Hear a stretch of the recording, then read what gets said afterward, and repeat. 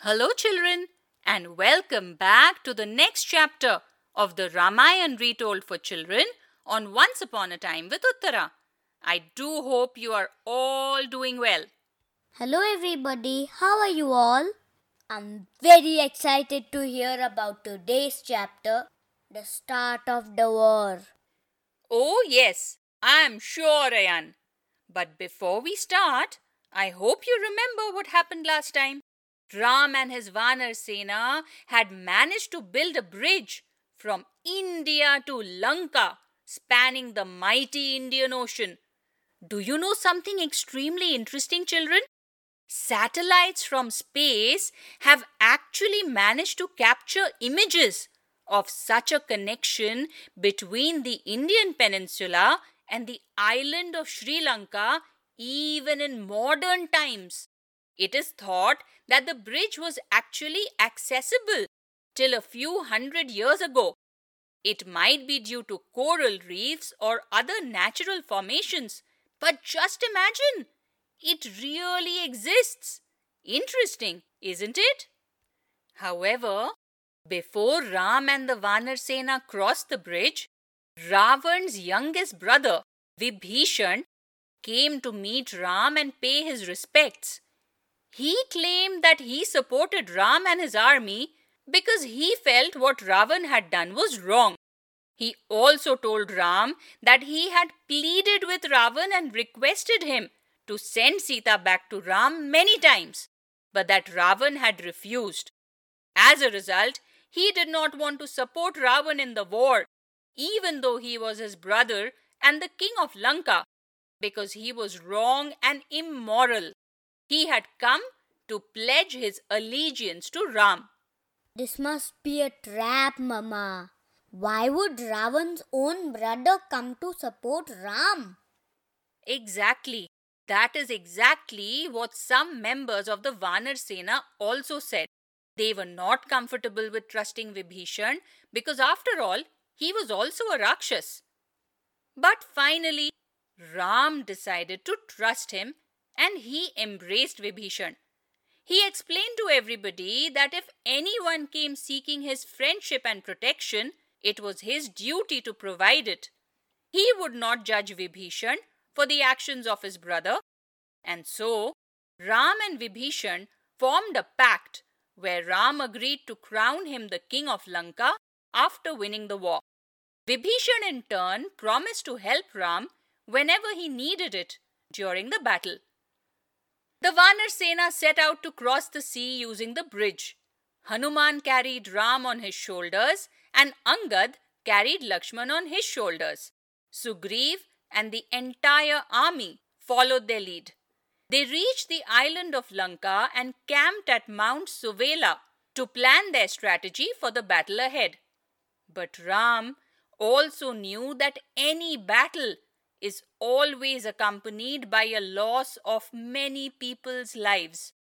Soldiers on both sides would die and many families would be affected and thrown into distress. Keeping this in mind, Ram thought that he would try one last effort at making peace with Ravan to avoid a massive war. Oh, that sounds sensible. I hope Ravan accepted the offer. After all, he was also a great ruler. He should understand this would help all the people in Lanka too. You are right, Ayan. Let's find out what Ravan's reaction was to Ram's peace proposal. Now, who do you think he sent to Ravan with the offer of peace? Was it Hanuman, his loyal general? No, Ayan. If you remember, Hanuman had set fire to Lanka the last time that he had met Ravan. Also, the Rakshasas already knew that Hanuman was a mighty warrior and might think that he was a threat to them. Therefore, he was not the best choice for a peace proposal.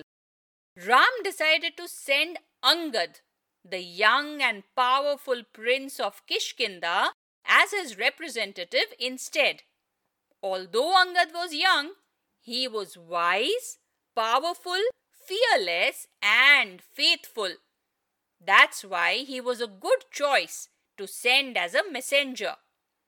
Angad went to Ravan's court and proposed to the Rakshas king that he return Sita to Ram, which would help to avoid any battle and potentially save the lives of thousands of people.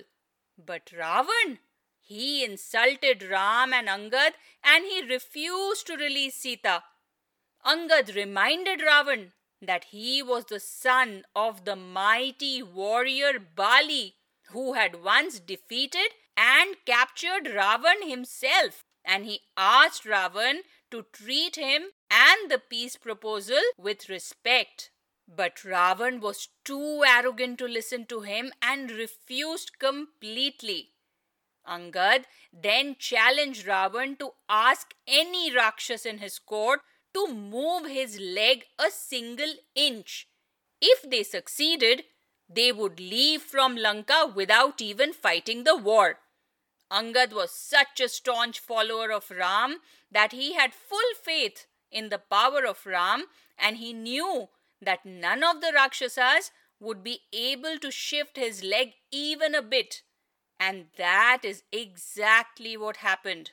None of Ravan's mighty warriors were able to move Angad's leg because he was so powerful and so firm in his belief.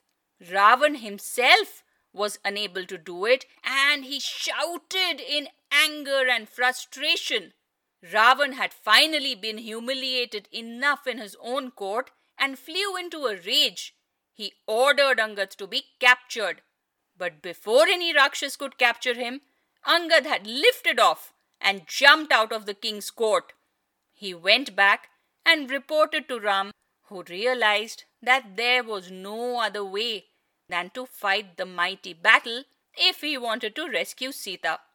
That is how the entire army started getting ready for war the next day.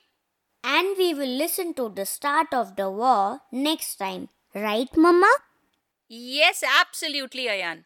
We will find out what happens and who fought against whom.